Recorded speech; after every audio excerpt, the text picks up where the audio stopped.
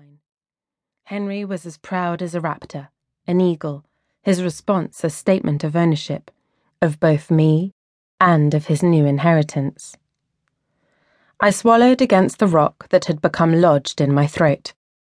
My mouth was so dry that I feared I would be hopelessly silent when my moment came, and my mind would not stay still, but dance like a butterfly on newly dried wings over the disconcerting facets of my marriage.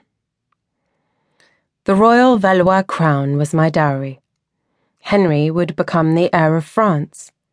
The right to rule France would pass to our offspring, Henry's and mine, in perpetuity as the legitimate successors. I had been handed to him on a golden salver, with the whole kingdom of France in my lap for him to snatch up. My Valois blood was worth a king's ransom to him. The butterfly alighting for a brief moment, I glanced across at Henry. Even he, a past master as he was at the art of cold negotiation, could not govern his features enough to hide the glitter of victory as he took the vow. The bishop, who was staring encouragingly at me, coughed. Had he been addressing me? I forced myself to concentrate. Within the half hour, I would be Henry's wife. Vis accipere Henry, hic presentem in tuum legitimum maritum juxta ritum sanctae matris ecclesiae. I ran my tongue over my dry lips. Volo. It was clear. Not ringing as Henry's response, but clear enough. I had not shamed myself or the decision that had been made in my name. Many of the French nobility would wish that it had never come to pass. When my mother had offered me and the French crown in the same sentence, there had been a sharp inhalation from the Valois court. But to save face, to dilute the shame of deposing the reigning king, my father was to wear the crown for the rest of his natural life. A sop to some, but a poor one. The bishop's voice ringing in triumph recalled me once more to the culmination of that hard bargaining. Ego coniungo vos in matrimonium in nomine Patris et Filii et Spiritus Sancti. Amen.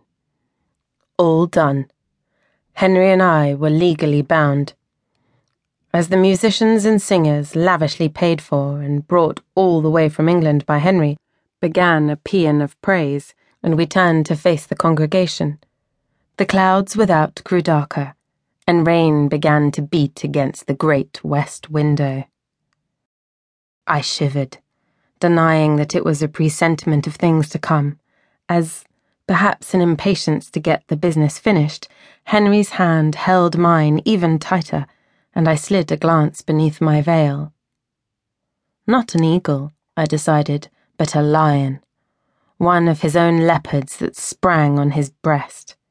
He positively glowed, as well he might. This was a triumph as great as Agincourt, and I was the prize, the spoils of war, giving Henry all he had hoped for. There would still be war, of course. My brother Charles the Dauphin and his supporters would never bend the knee. Did my new husband realize that?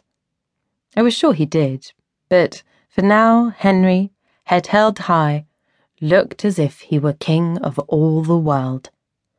And in that moment, realization came to me.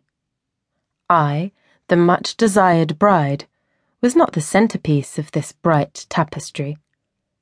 Henry was the focus of attention, the cynosure for all present, and so it would always be in our marriage. "You're trembling again," Henry said quietly. The nerves in my belly tensed, leapt. I had not expected him to speak to me as he led me down the aisle to the great west door. His eye was still quartering the congregation, as if searching out weaknesses on a battlefield.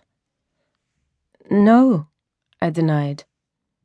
I stiffened my muscles, holding my breath, but to no avail.